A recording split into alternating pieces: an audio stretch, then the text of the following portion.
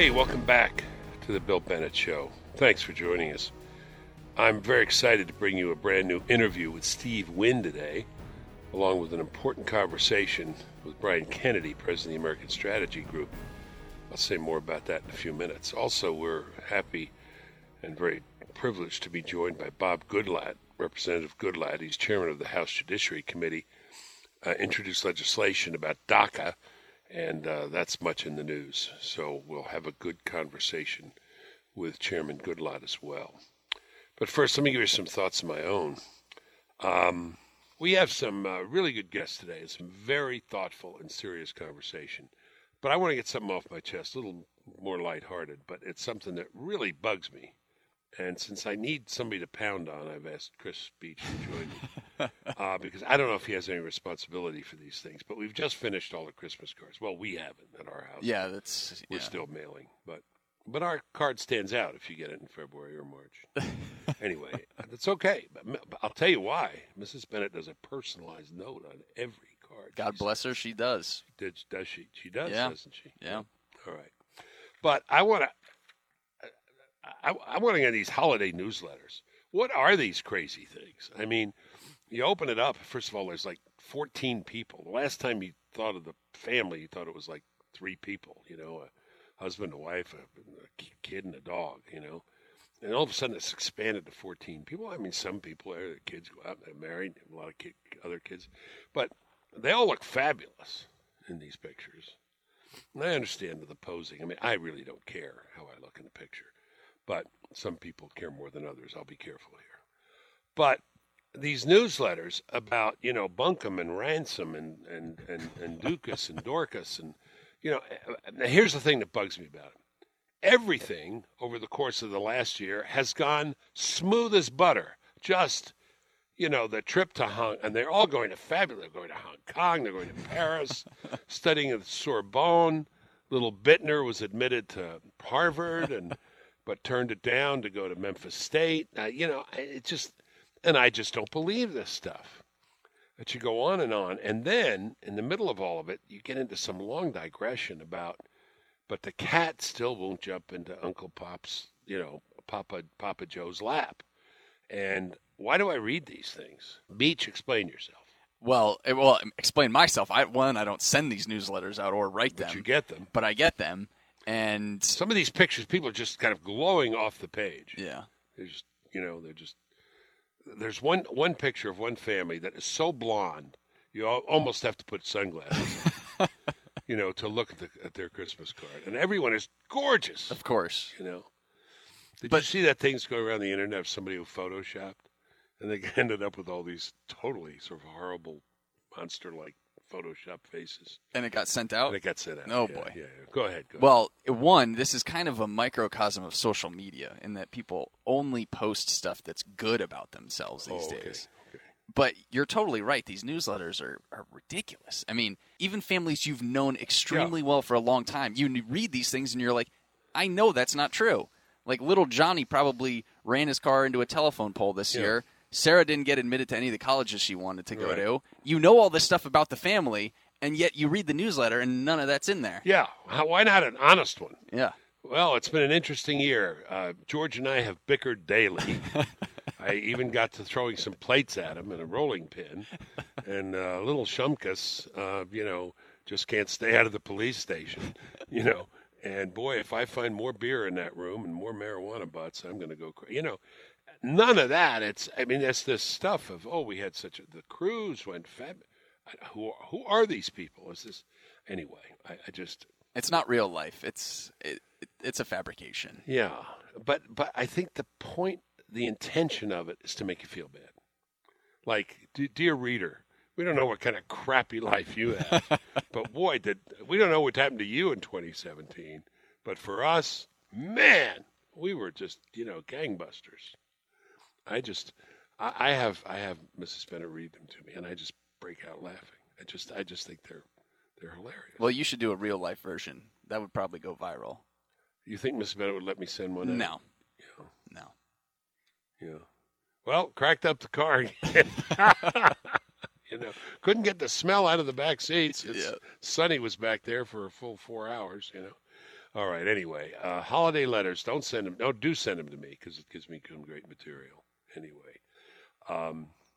Anyway, we got a lot of great Christmas cards, and a Christmas card is a way to be reminded of people, isn't it? It is good. But it should just be a photo, and if a personalized note. And like how about Mrs. Merry Bennett, Christmas? Yes, but, I mean, yeah. I don't want to sound like I'm, the war against Christmas. I mean, but Merry Christmas is fine. Now, for us, since we run a little late, we could do Merry Christmas and Happy St. Patrick's Day, Happy Valentine's Day, and have a blessed Easter. Season's greetings. Depending on when you get all seasons greetings to you all year. But listen, I think the fact that Mrs. B does these personal notes on them is amazing. So good for her. All right, folks, that's my rant for the day. I just wanted to get that off my chest. Okay. The other thing, I just was thinking of this. I was thinking of making a feature commercials on TV because I pay a lot of attention to commercials. Because during football season, I watch a lot of TV. After football season, I won't watch any. I'll have Fox on in the background, but these Geico commercials.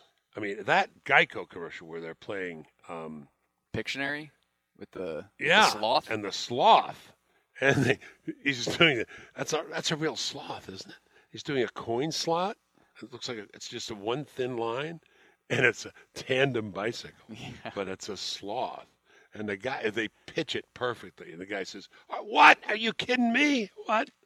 Because you got 10 seconds. And the guy on the other team says, "Not a chance, not a chance." But some of these commercials are brilliant. They really are. They really are very funny. The Geico ones seem to be really funny, and there's somebody else who does really funny. The other ones that crack me up are the DirecTV ones where they talk about some people still like cable, like some people enjoy. It's like getting your seat kicked in an airplane when they have this kid sitting in the back who's just smiling, smashing as hard as he can. My younger guy, yeah.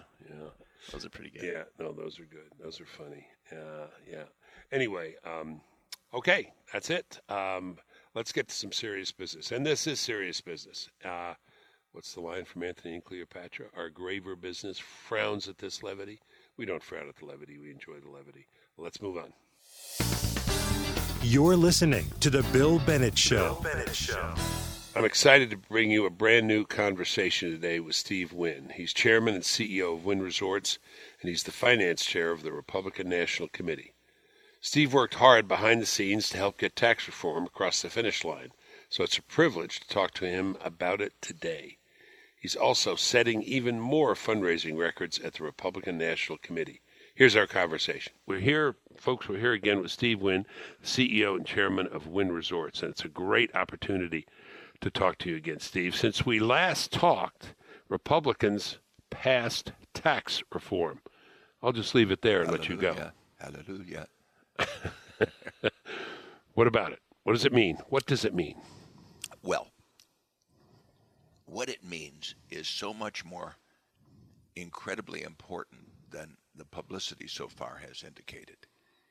The Democrats, realizing that this tax bill would create a tsunami of growth and expansion, and that wouldn't be good for them in terms of, pure political competition. They went all out to demagogue and to misrepresent, to blatantly lie about what this tax bill was and what it was not.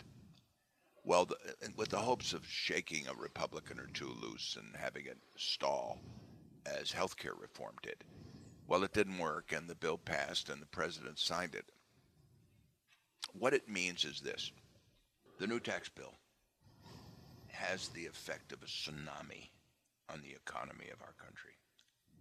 You can't explain in terms that are more dramatic that this bill is not only the first thing of its kind in 30 years, but this bill will impact this country in ways that are overwhelming. Let's start with something simple. Every single person that works for me is going to get an increase in their take-home pay. Really? Every single person that works for me, with the exception of a few guys like me who are in the, higher tax brackets. Our deductions aren't going to change. The top tax rate is going to change by 2 points, but I get a tax increase because of other things in the bill that because I have a home in a place in New York or L.A. and Yeah, it's not deductible. But to where it counts, with people that make less than $500,000 a year, You bet. every single person's getting a tax cut. Do they know it? Your employees? Not They know? yet, but Okay. they will, because we're going to send letters. In the week after next, we didn't wait for the IRS to put out the new schedules. We calculated all of our employees one by one, and then we went back to January 1st, and we're going to catch up. From the old schedules, the money that was deducted from their paychecks was from the old law. But in January, the new law was in effect. So now we're going to play catch up and put the money from January back into their take-home pay in the first paycheck in 2 weeks. Wow. And I'm going to write a personal letter to every one of my employees explaining the tax bill, what it means to them. But it has a profound effect on all of them in other ways. This town is dedicated to tourism. And when you put more discretionary income in the hands of the American people, then they're going to be more apt to go to conventions and to vacation. Number two, by cutting the corporate rate to 22% and coupling that with accelerated depreciation, where if you buy a piece of equipment, a truck, a computer, new or used, you get to write it off in the first year. That single effect is a thermonuclear event in terms of companies spending money and giving vendors and creating jobs. We've never, in my recent life, I've never seen anything like this. And its impact will be felt as we go through the spring and the summer. You're going to see an economic boom in this country. It's one of the reasons why the Democrats were so hysterically against it. Yeah. Because it's going to create a counter current politically. Usually the party of the incumbent president in a midterm election goes backwards. For every one of the local elections in America, every congressional district, all 435 of them, and for the 34 Senate races where Democrats are at risk and Republicans running for re-election or for first terms, they're going to stand up with all of the baloney and lying and all of the usual crap that goes on speeches. Every candidate's going to stand up and say to the people who vote, look at your paycheck. Mm-hmm. Mm-hmm. You got more money. The government got off your back and trusted you with the money instead of taking it away to Washington. And every single one of the Democrats didn't want you to have that money. Yeah. There's no way for the Democrats to hide from what they did. So this prediction of the tsunami in November, maybe not, right? The Democrat tsunami. The political impact of the tax bill was just like Donald Trump, the Democrats' worst nightmare. They didn't want that tax bill. Yeah. Because, the Democrats have always bribed the American public with their own money. All of a sudden, the Republicans are doing it. Why, it's unheard of. What right do those Republicans have to steal our trick, say the Democrats?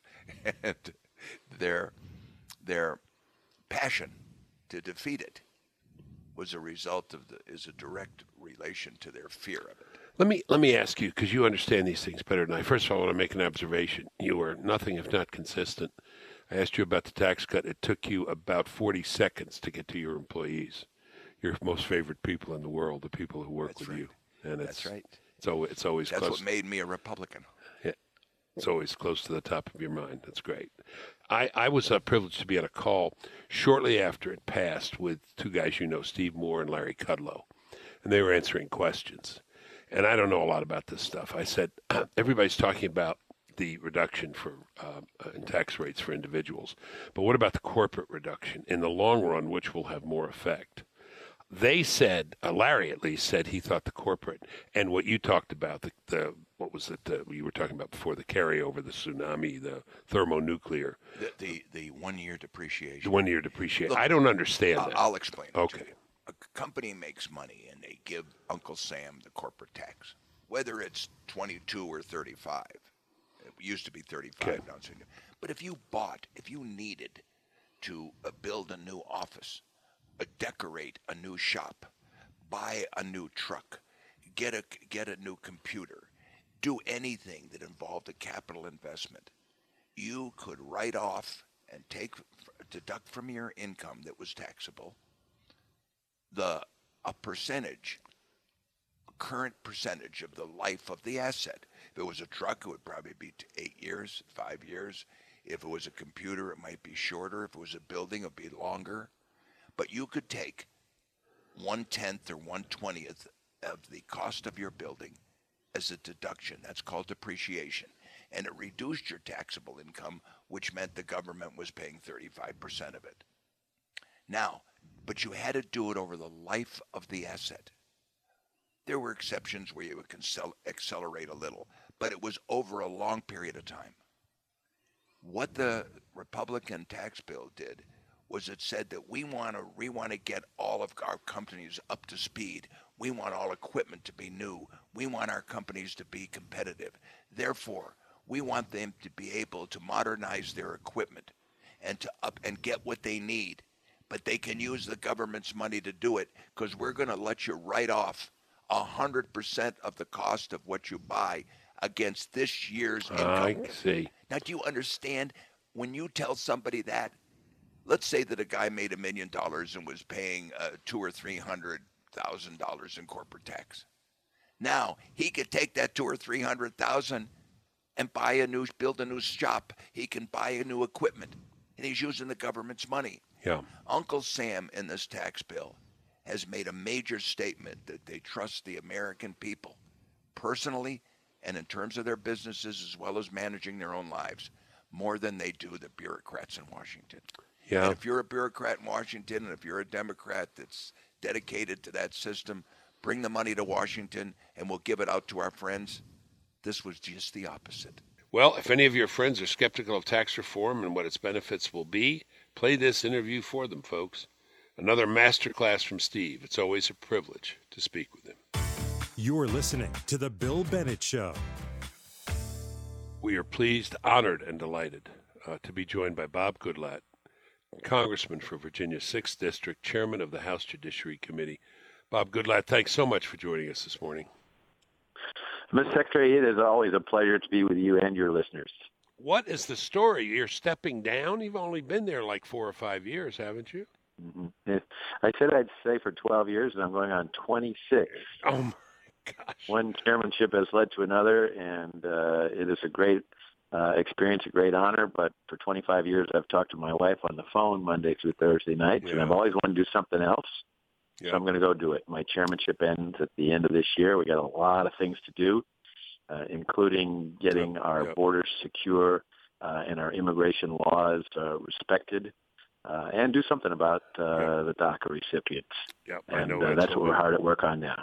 I know that's what we want to talk about, but I didn't want the moment to go by without expressing on behalf of your constituents who kept putting you back in and other Americans, given your leadership responsibilities, our gratitude to you for. Well, thank you so much. Very well done. We're big Goodlatte fans here. All right, where are we now in this? I mean, there's this debate that's sorted out for us. There's the debate about whether the government will shut down. Is it tied to DACA? There's the legislation you've introduced, a sweeping immigration bill. Where are we in this? Well, where we are is a couple of things. The president had a very important and successful meeting, which millions of Americans got to see last Tuesday. And in that meeting, we laid down 4 areas for negotiations between the House and Senate, between Republicans and Democrats. The DACA issue, the securing of our borders, which the Secretary of Homeland Security and the Chief of Staff at the White House, General Kelly, have made very clear is about more than just a wall, more than just technology at the border. It involves what happens when people come across that border, they're picked up, and they can't be returned home. There are tons of loopholes in our law that need to be addressed. And then there's chain immigration, where someone comes in from another country and then they petition for a whole host of not immediate family. We keep immediate family members, your spouse and your children, but extended family members who create a chain of immigration. One person can result in bringing in a dozen, 2 dozen, or more people, and then ending the visa lottery, a crazy system where we draw people's names out of a hat, or really out of a computer, and let 55,000 people come to the United States without any particular skills or education or anything that would help the United States. We need to end that. And our bill, introduced by myself as chairman of the Judiciary Committee, Mike McCall as chairman of the Homeland Security Committee, Raul Labrador, chairman of the Immigration Subcommittee at Judiciary, and Martha McSally, the chairman of the Border Security Subcommittee at Homeland Security, does just that. It is a good, strong conservative bill. It's not a comprehensive bill, doesn't deal with a lot of the legal immigration issues, doesn't take all of the issues that the president and the Secretary of Homeland Security have on their list of enforcement measures, and doesn't deal with all of the people who are illegally present in the United States. It deals with making sure that we don't have new people entering the country illegally, and it fulfills the Speaker's goal of doing something for the DACA recipients and making sure this does not happen ever again. All right, let's get into that quoting you, Chairman.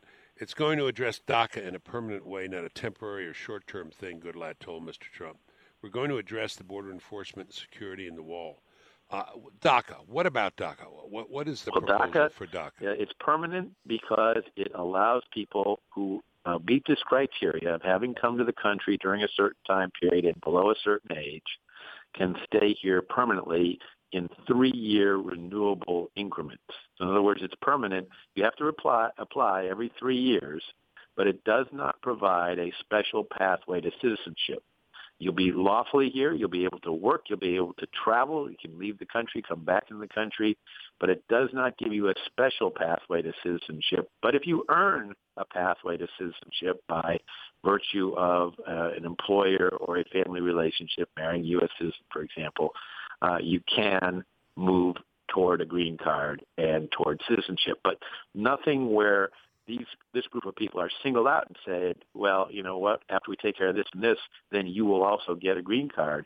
That, to me, is putting people who broke the law ahead of people who sometimes work for years or decades to legally comply and legally immigrate to the United States. You know, Bill, we are a nation of immigrants. There's no one listening to your program who's a U.S. citizen who can't go back a few generations or many generations who came to the U.S. For better opportunities in most instances. But we're also a nation of laws, and respect for the rule of law is really at stake in this issue, other issues as well, but especially in this issue. You mentioned earlier, Chairman, we're going to address Mr. McCall's bill. We're going to address interior enforcement. But not everything that the administration had on its list. We're going to address chain migration. We're going to end the visa lottery program. We're going to address sanctuary cities and cage law. Is this, I know that the phrase has become pejorative, but is this, because of the capaciousness of it, a kind of comprehensive immigration bill? No, it's not comprehensive, because if you wrote a comprehensive immigration bill, it would be many times longer and would cover many other areas in immigration that are not covered by this. It is an attempt to address the most serious enforcement issues that need to accompany doing something for DACA recipients, and again, fulfill the Speaker and others' request and the President's request that we stop this problem from continuing. And so it has things like mandatory electronic verification of employment. It includes facilitating cooperation with local law enforcement, detaining dangerous individuals rather than releasing them on the street. You know, we have over 200,000 convicted criminal aliens loose on the streets of our country because of previous administration's failure to send them out of this country. We need to detain them. We need to remove them. It combats asylum fraud. We now have 200,000 people on the waiting list claiming asylum in this country. Historically, we've given asylum to 5,000 to 10,000 people a year. It's an important principle where people like Alexander Solzhenitsyn were given asylum in this country Yes. after escaping from the Soviet Union. But people are now coming in, and if they're stopped, they're simply saying, I have a credible fear of persecution in my home country and I want asylum. They can't all be processed, and they can't all be detained, so they're all released into the interior of the country and told to come back for a hearing in a few years. And guess what? Most of them never do. Right. So, Go ahead. Yeah. it also makes it easier to remove dangerous criminals. It deals with visa overstays. 40% of the people who, and including many DACA recipients, by the way, who are illegally in the country today, came in the country legally and overstayed a visitor's visa, business visa, work visa, all the different types of visas. And that is a serious problem. And so a wall, which is important, and bill also contains funding for a partial wall. Make it clear to everybody, the president, and certainly not the Congress, not asking for a 2,000-mile-long border wall. We're asking to fix the wall in places where it exists now, several hundred miles of it, and to put it in some new places that are high population and high crime, where you need the wall and it is effective. It's not effective out in the middle of the desert or across a mountain range or across a river. So that's what we're attempting to accomplish with that. But once they get across that, and many people do, or they enter legally, as maybe 40% of the people here illegally do, the wall is not an effective tool. We need to have these other loopholes closed in our law. I got you. What's the political prognosis for this? Who's with you? How the votes look? What do you need in the House? What do you need in the Senate? Where's the freedom? I think this is a broad-based bill that will get a lot of support across the spectrum of Republicans in the House, maybe a few Democrats. There's a lot of political pressure on them to keep that. The Democrats simply want a quick fix for DACA, where they get a pathway to citizenship, and they say, well, we'll take care of all these other problems later on. And, of course, that's exactly what's happened in the past. And we have got to have the policy changes and the funding to make sure that it doesn't happen again. And we got to do it now while the public is in support of both these things. They want to see something done for DACA recipients, but they also want the rule of law upheld. What about that other branch of Congress? What about the Senate? That's an interesting subject, but that's what you guys always say. I don't when think you're they being have, kind, you're being kind. That's what you guys always say. Their own rules work against them. I don't think they have 60 votes for anything on this subject. It's very important to keep it away from spending measures. I think the House will act responsibly today and pass a spending measure that will keep the government funded. And we need to deal with this issue, and we need to deal with it expeditiously, but not tied to something else where people can threaten to shut down the government if they don't get their way on this issue. That's the wrong thing to do. Our military needs the funding, and we don't need to have this issue treated in that fashion. So when we pass this bill through the House, I think that will help to put the measure to the Senate. And I don't want to tell the Senate what to do. They should pass what the bill they think is appropriate, and then we should sit down and negotiate the differences. Good. And the president has been very helpful on this issue. He has these negotiations going on now. And by the way, this bill, with a couple of exceptions, this bill covers the things that those negotiations are covering. There are some who would like to narrow border to just a wall and money for a wall. Yeah. We absolutely will not accept that because, as I've just noted, it doesn't solve the problem. Well, we thank you again, your leadership in stepping into this thicket. It is indeed a thicket. Are we going to have a government shutdown? We're right on the verge of it as we speak, at least the deadline for it. I hope not. We're working very hard to avoid that. The House Republican leadership doesn't want it. The Senate Republican leadership doesn't want it. The president doesn't want it. If people do want it, shame on them. They should sit down and work out spending measures, keep the government open, and keep working on this issue separately. Okay. All right. Well, listen, we hope we talk to you again before you leave. We're sure we will. But just one thought, all I can tell you is I know a lot of my friends, guys who've retired, they go home. You said you talk to your wife on the phone, you want to be with her. One friend of mine, about my age, in his early 70s, retired, and he went home and he said to his wife, first day, That's not how you load a dishwasher. And she said, get the heck back to work, Buster. You know. Well, I'm not going to go home and just sit. I am going to do something else. I've always wanted to do something else. I just don't know what it is yet. What are you going to do? What do you think? I'm teach? going to spend the next year. I've got this job for another year, so I'm going to spend the next year thinking about what I want to do and what options are out there to do. But I will try to be contributing to our country and to our economy and to our children's future in some way. I do not think I want to just go home and I'll help load the dishwasher, but I'll follow my wife's instructions on that and go out and do something else.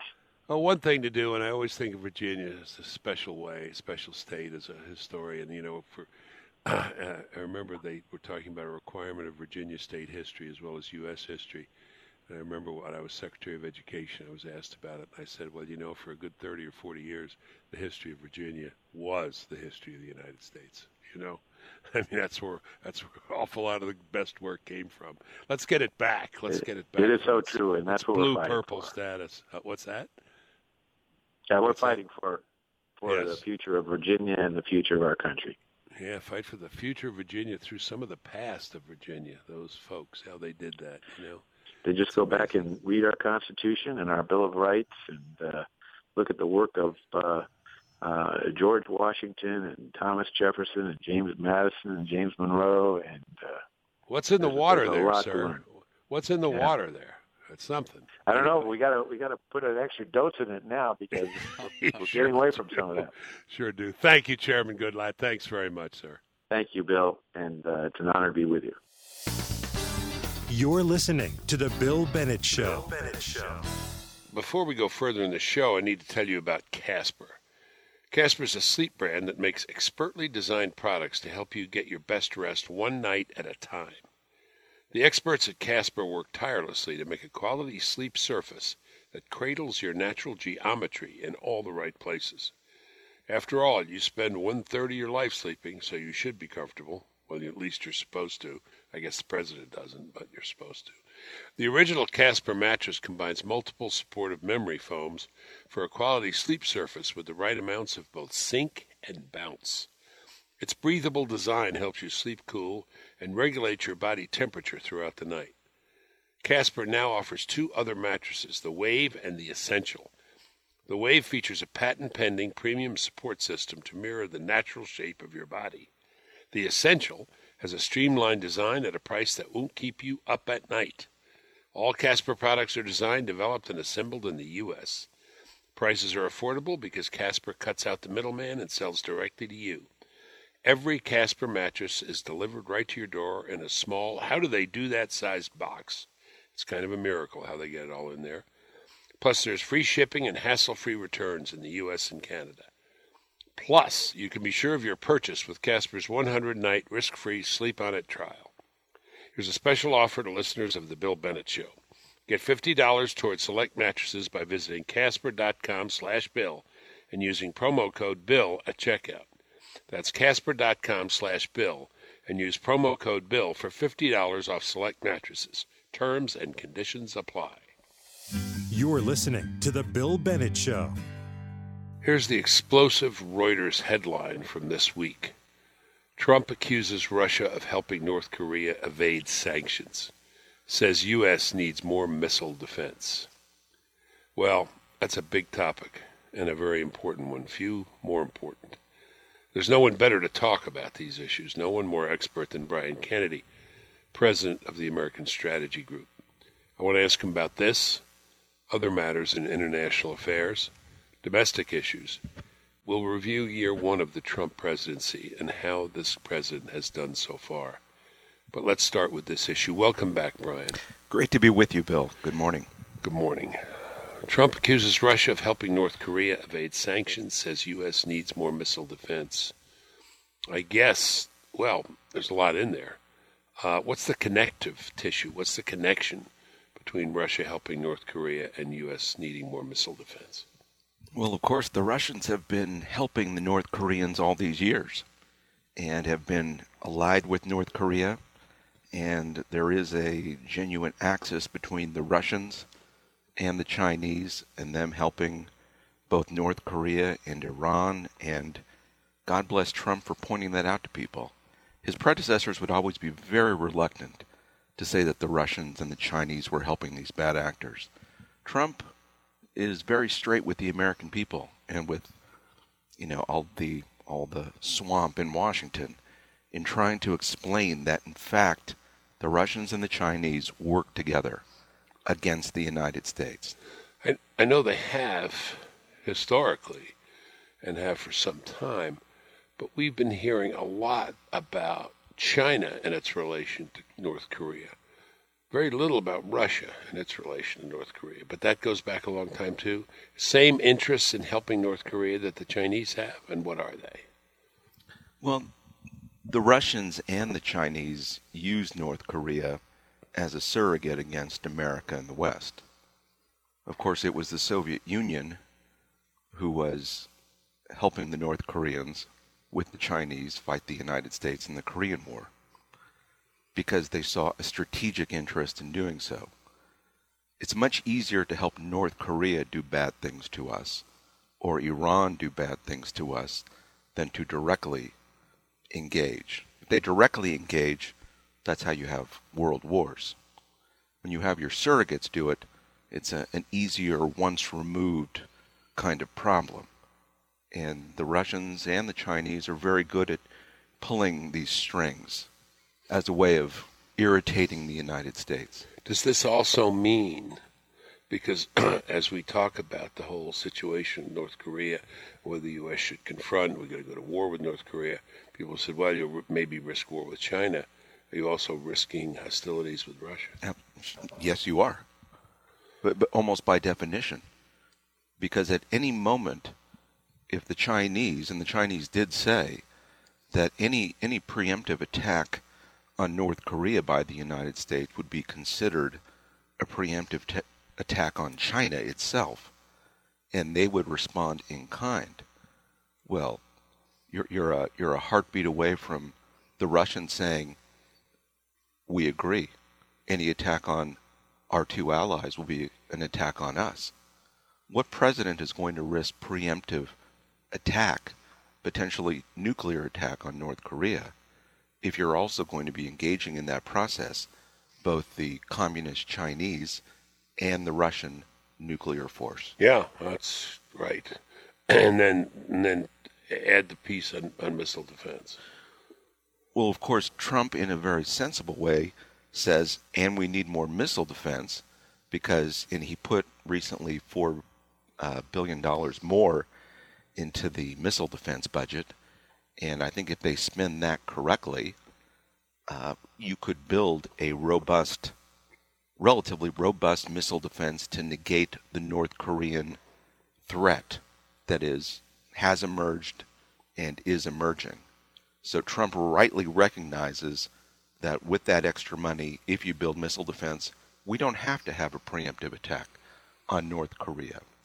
And the last thing the Russians and the Chinese really want us to do is to build that robust missile defense. Okay, and I guess that's because that concerns them as well, right? I mean, we don't talk much about Chinese missiles or Russian missiles, but are they so close to North Korea that if we are engaged with North Korea in conflict, that they would conceivably launch missiles at us?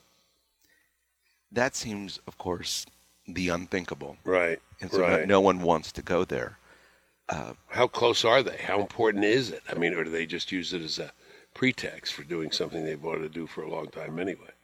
Well, look, I don't think the Russians and the Chinese want to engage in nuclear war with the United States. But they like to use the threat of nuclear war to embarrass a U.S. president, to back him off, to annoy him, to distract him.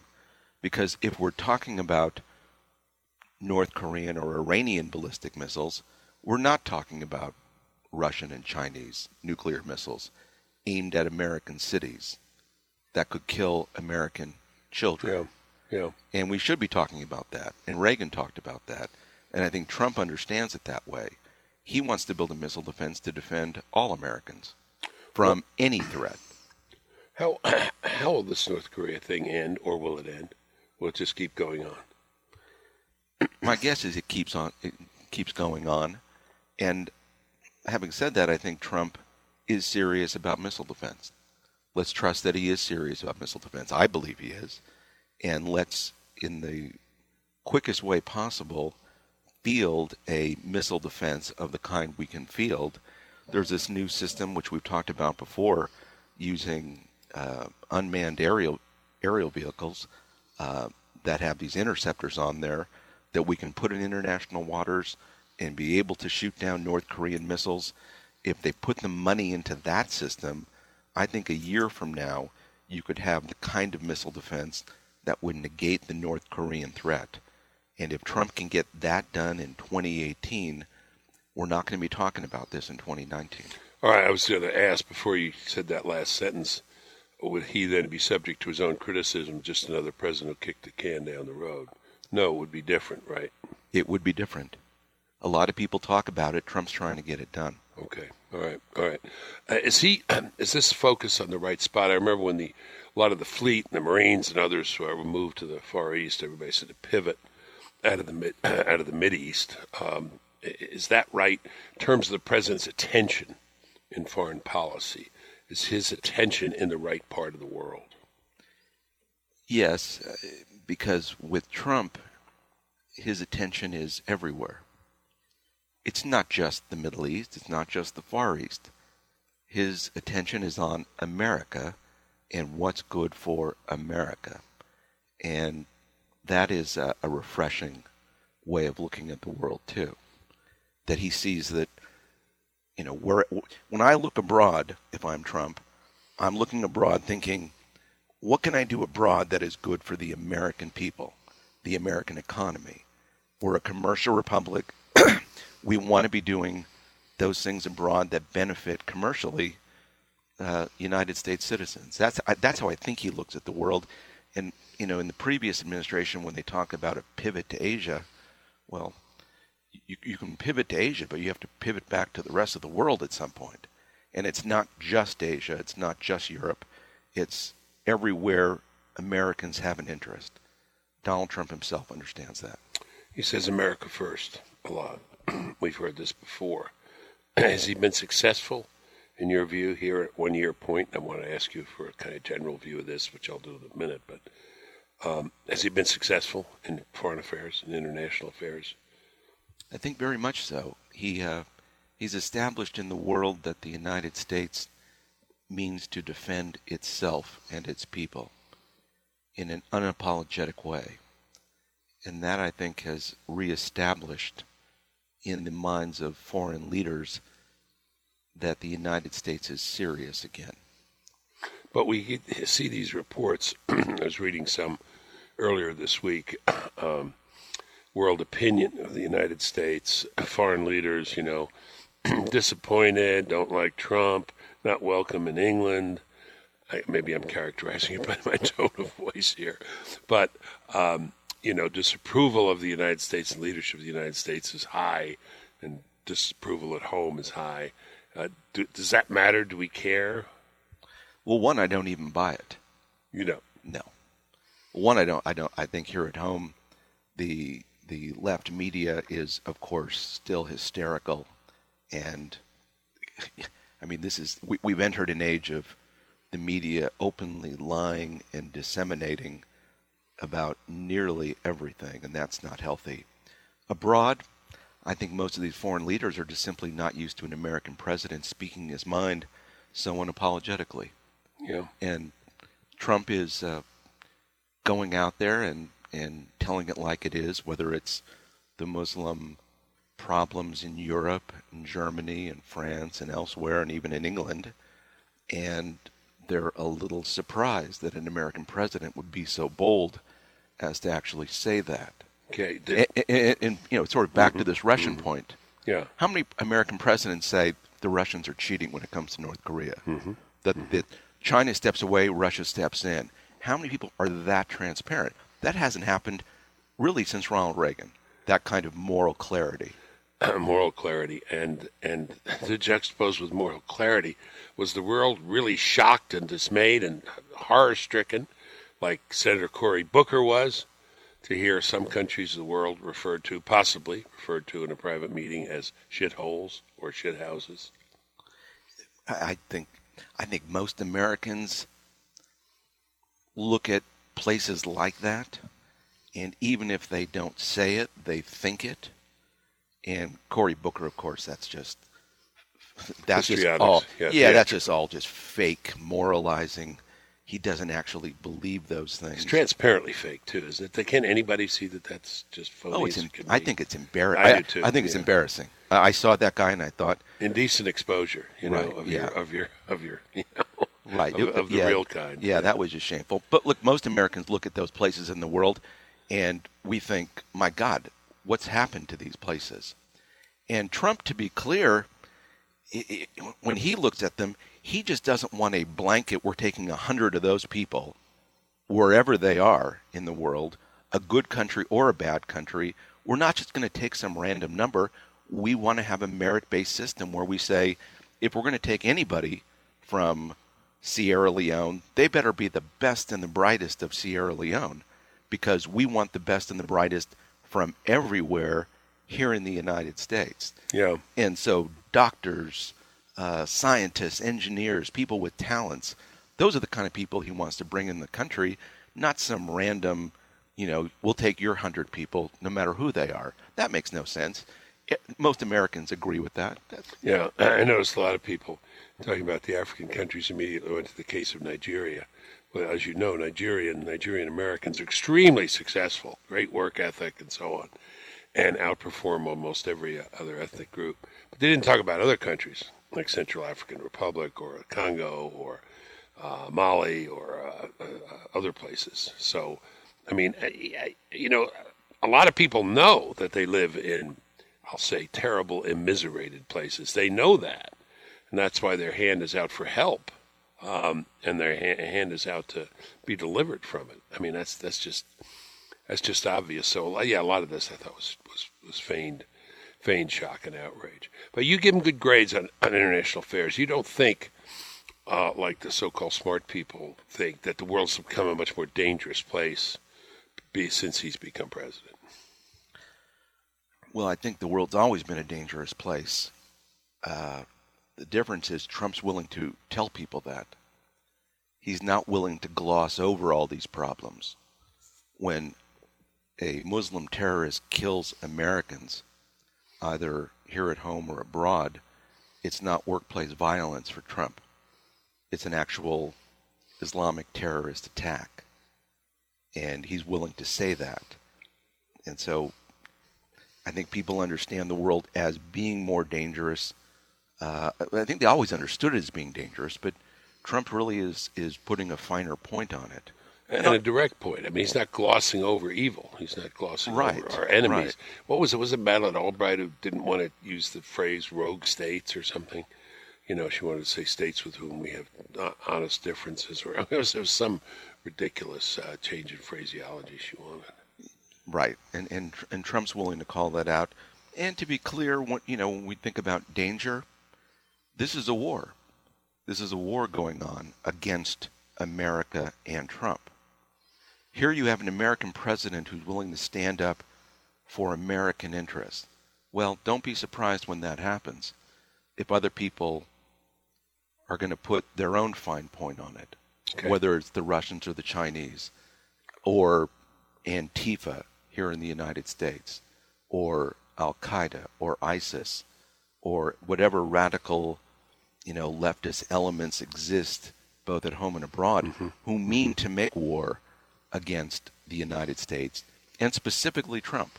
There is a political war going on against Trump. One of my colleagues, Richard Higgins, who was at the NSC, wrote this memo, you might recall, to Trump, explaining that political war back during the summer, and promptly got fired from the National Security Council when he did.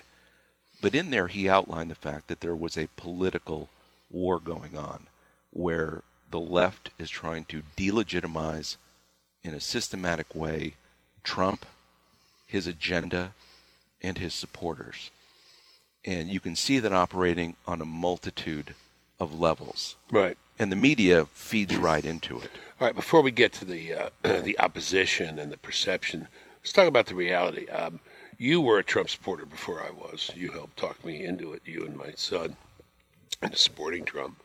And then the more I saw, the more I liked, actually. There were a few things that, bothered me, as I suppose bothered everybody. But I'm fully supportive of him in the sense that I'm glad he's president, want him to stay as president, have no regrets about voting for him. I look at it this way, when people ask me why, I said, look what he promised. He said, that he'd get the economy moving. My gosh, is there any question about that? I think even liberals concede that. He said he'd do something about the border. We're in the midst of that debate about immigration, DACA, wall, etc. But we know the numbers coming in have gone down. He's built a rhetorical wall, if nothing else. He said he'd take on ISIS. He's taken on ISIS. There's still more work to be done, right? He said he'd appoint a conservative to the Supreme Court. He did. And somebody pointed out to me the other day, don't just look at the Supreme Court, look at the circuit courts. Even more important, more consequential, 20 or 30 solid conservative appointments there. And other things. He said he would reverse the direction of the EPA, the Environmental Protection Agency. He sure has done that. And he's tried to take apart a lot of the Obama regulations. The things that he said he would address, he has addressed, and he has gotten somewhere on most of those big ones. With almost no help. He's done that. Oh, fill that in. Well, look, Trump committed to do that. You're quite right. He committed to do that. He's done it. But where are the Republicans in Washington helping him? Where are the Well, they helped him get taxes. Well, yes, absolutely. Okay. Absolutely. And quite right, because they had talked about taxes for years and years, and they hadn't gotten that done. With Trump, now they've gotten it done. That's good. But that was late in the year on something that they thought they had to do. But his broader agenda that you described, the Republicans have been going along kicking and screaming. They haven't really been a fulsome voice. Like people like Jeff Flake are constantly out there doing the moral preening as if Trump doesn't live up to every expectation of his. Let me take issue with you, though. I'll just take the things that I've brought up. They were certainly supportive of Neil Gorsuch and got behind that. Senate had to consent, advising consent. They've been supportive of his efforts against ISIS, the Republicans, right? The tax thing we just talked about. They're divided on the whole immigration thing, right? But there's a good substantial number of them that are, with Trump on this. We'll see how things come out. But you know Washington quite yes. well. Do you really think those Republican senators, in their heart of hearts, want him to succeed? Not even the devil himself knows the heart of man. Well, no, but I think Bill Bennett does. He sees it all the time. Yeah, but Bill, I know. No, they're kind of holding their breath, and the members of Congress are looking at November, and there's a lot of security. They're timid, right? There's also just a radical change. They just are having trouble getting used to this guy. And they thought that he'd settle into office and he'd become more conventional. There were some stories in the press about 3-4 weeks ago saying, "Oh, he's become a conventional president now." Whoops, nope. Then again, he breaks out of it. I think he is who he is. What was that line Conor Cruz O'Brien made of Edmund Burke? He has a gift of always being who he is, and so does Trump. Does he get? Well, since we're on that, and I want to come back to real and substantial issues, but does he get in his own way? With the tweets and the language and all that. No, you don't think so. No, why not? You think the tweets and all help? I think they help. The tweets are a method of him establishing in the media a voice that they simply cannot silence. And if you actually look at those tweets in a systematic way, they're pretty good and informative. And they shock and outrage the conventional media, the mainstream media, but they're going to be shocked at anything he writes. I think the tweets have been a very effective method, and God bless him for doing it, and he should keep doing it. And I think that's That's an important part of his message. You know, there's a certain, first of all, there's getting used to, and the members of the Republican establishment and Democrats have to get used to. American people do too. But I was thinking of an imaginary campaign ad for 2018, which is to take some sort of standard boilerplate speechifying by presidents or proclamations, put those up on the screen, and then put a couple of Trump's tweets and say, do you really want to go back to this other stuff? Don't you like being talked to directly? Like an adult? As a man or a woman? Yeah, like an adult, as if he could talk to them? A breath of fresh air. If people really sit down and think, do they really want to go back to the conventional politics? I don't think so. Plus, there's some really interesting things stirring. You've always pointed out to me the work of Joel Kotkin, and Joel Farkas has as well. A very recent article by Kotkin, maybe we can put a link up on the site, says the ways in which the economy is improving are very interesting, but there's like a feedback loop, and Trump states are doing so much better than blue states. Texas now doing so much better than California, that the people who believe in what he's saying and are practicing what he's preaching are really reaping the benefits and rewards. And boy, isn't that good news for Americans.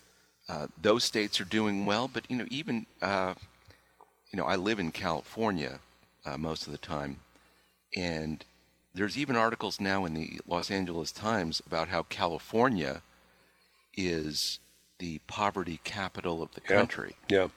So in the LA Times, they're now talking about, why is California the poverty capital? Because they know they're not getting, Californians aren't going to be able to deduct as many of their state and local taxes as they used to. So it's hitting them in the pocket. They see, Californians, the smart ones, see that people in these other states are doing better. And so they're now going to wonder, are we going to be left behind?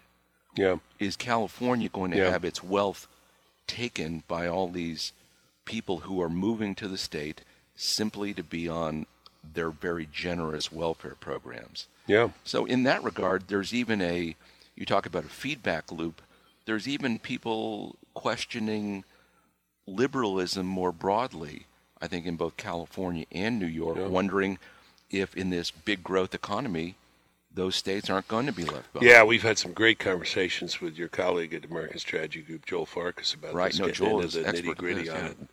And they've been very valuable, and the audiences love them. Well, let me ask you this as a kind of wrap-up question. You think, against the conventional wisdom, you think he's doing better in foreign affairs than most people do. He has been successful, and the world is always a dangerous place, but he's made our situation better. Against the conventional wisdom, you believe that he's been a successful president. Against the conventional wisdom, you believe the tweets are positive and good and he doesn't get his own way. I got to ask you this. It's the obvious question. What about these approval ratings? You think they're bunkum too? I do. Okay. Well, at least you're consistent. I am consistent. Tell me why they're bunkum. First of all, I look at Real Clear Politics, which is a kind of Bible for these polls. Sure. And for like 11 weeks running, the Rasmussen poll has had Trump going up to like the high 40s, mid 40s, and disapproval mid 50s or lower 50s. Meanwhile, Gallup has got, he's got him at 34 and approval and 62, disapproval. So that suggests some problem with the polling anyway. But tell me why they're bunkum. Well, I think there's a problem with the polling, but I also think Americans are a free people who are out there living their lives, and they're watching Alabama football, and they're thinking about, what's going on in their own lives. Let me interrupt you. The Alabama football, when he stepped on that field, did you see that opening, that roar of the crowd? And it was a roar of approval because he's in Trump country.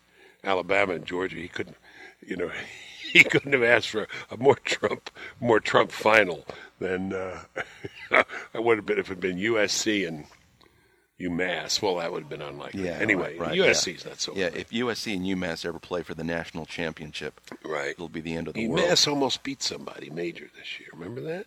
It'll be the end of the world. Anyway, go ahead. How much courage did it take for him, by the way, to walk on that field? We're a very divided country right now. He walks out there with his head held high with those, servicemen. That took amazing courage. Just knowing that there's going to be also booze. There's also going to be first, booze when you walk too. out with servicemen, you're not going to have a crowd in Georgia boo you because they wouldn't want to be thought, No, plus, fair enough. But the look, audience. He knows how many? Come on. I just so often. He'll walk out the field of Yankee Stadium. That's what I'm waiting for. He'll do it. He'll do it, absolutely. Okay. No, he'll do it. Look, I think most Americans, back to your other question, they're living their lives. They don't think about, Trump up or down any given day. Are Americans really reading those tweets very often? Probably not. They don't have to think about it. They voted for Trump, and now they're enjoying the benefits of what he's done for the economy. Political junkies like us, we're looking all the times at these things. Yeah. Americans are not. So I don't buy that. I don't buy that he's down. Do you think the average Trump voter studies Real Clear Politics?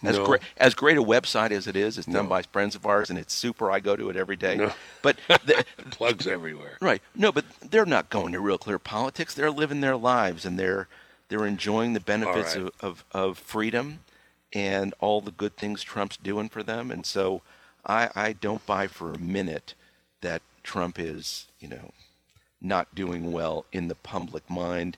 And the mainstream media has every interest in reinforcing the meme that he's unpopular when, in fact, they know the exact opposite.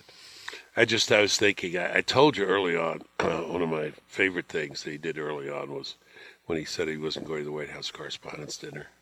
And I saw president after president, Republican, Democrat, go and say, "Oh, you're so great. You're such a wonderful group, and so great to be." And then they'd get up and trash the president and give awards for people who wrote the worst, nastiest things, right there in the presence of the president.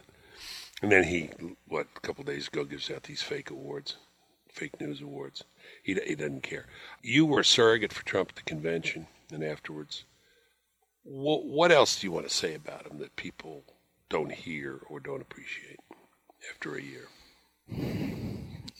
I actually think most people look at Trump, most real Americans look at Trump, and they know he loves the country. And by extension, he loves them. When they hear him called a racist, they don't buy it. He's working hard for them. And I think that part of it's transparent. Yeah. And that's very encouraging to me. And, I don't know Donald Trump, but I know that he's out there fighting for me as an American, and he's willing to defend the American interest in that America First kind of way. That alone is encouraging to citizens, that a president would look first to them and what's good for them, and pray that he keeps it up, that he gets more support, and that the organized political class in this country looks at him more seriously than they have in the past, and sees him worthy of their support for all the good that he's done and for all the good that he's going to do. Great. All right, we'll get some mail on this. This is great. Thank you very much, Brian Kennedy, president of the American Strategy. By the way, the American Strategy Group giving out Trump bonuses to its employees. I'm just curious. As an employee of the American Strategy Group, that's a great idea. It is a great idea. I say so myself. You and I sitting here, we're both employees. Absolutely. Okay. Thank you, Brian Kennedy. Thank you, Bill. Great to be with you. All right, we have to leave it there. Another great show in the books. Thanks for listening, ladies and gentlemen. Please continue to spread the word about the Bill Bennett Show.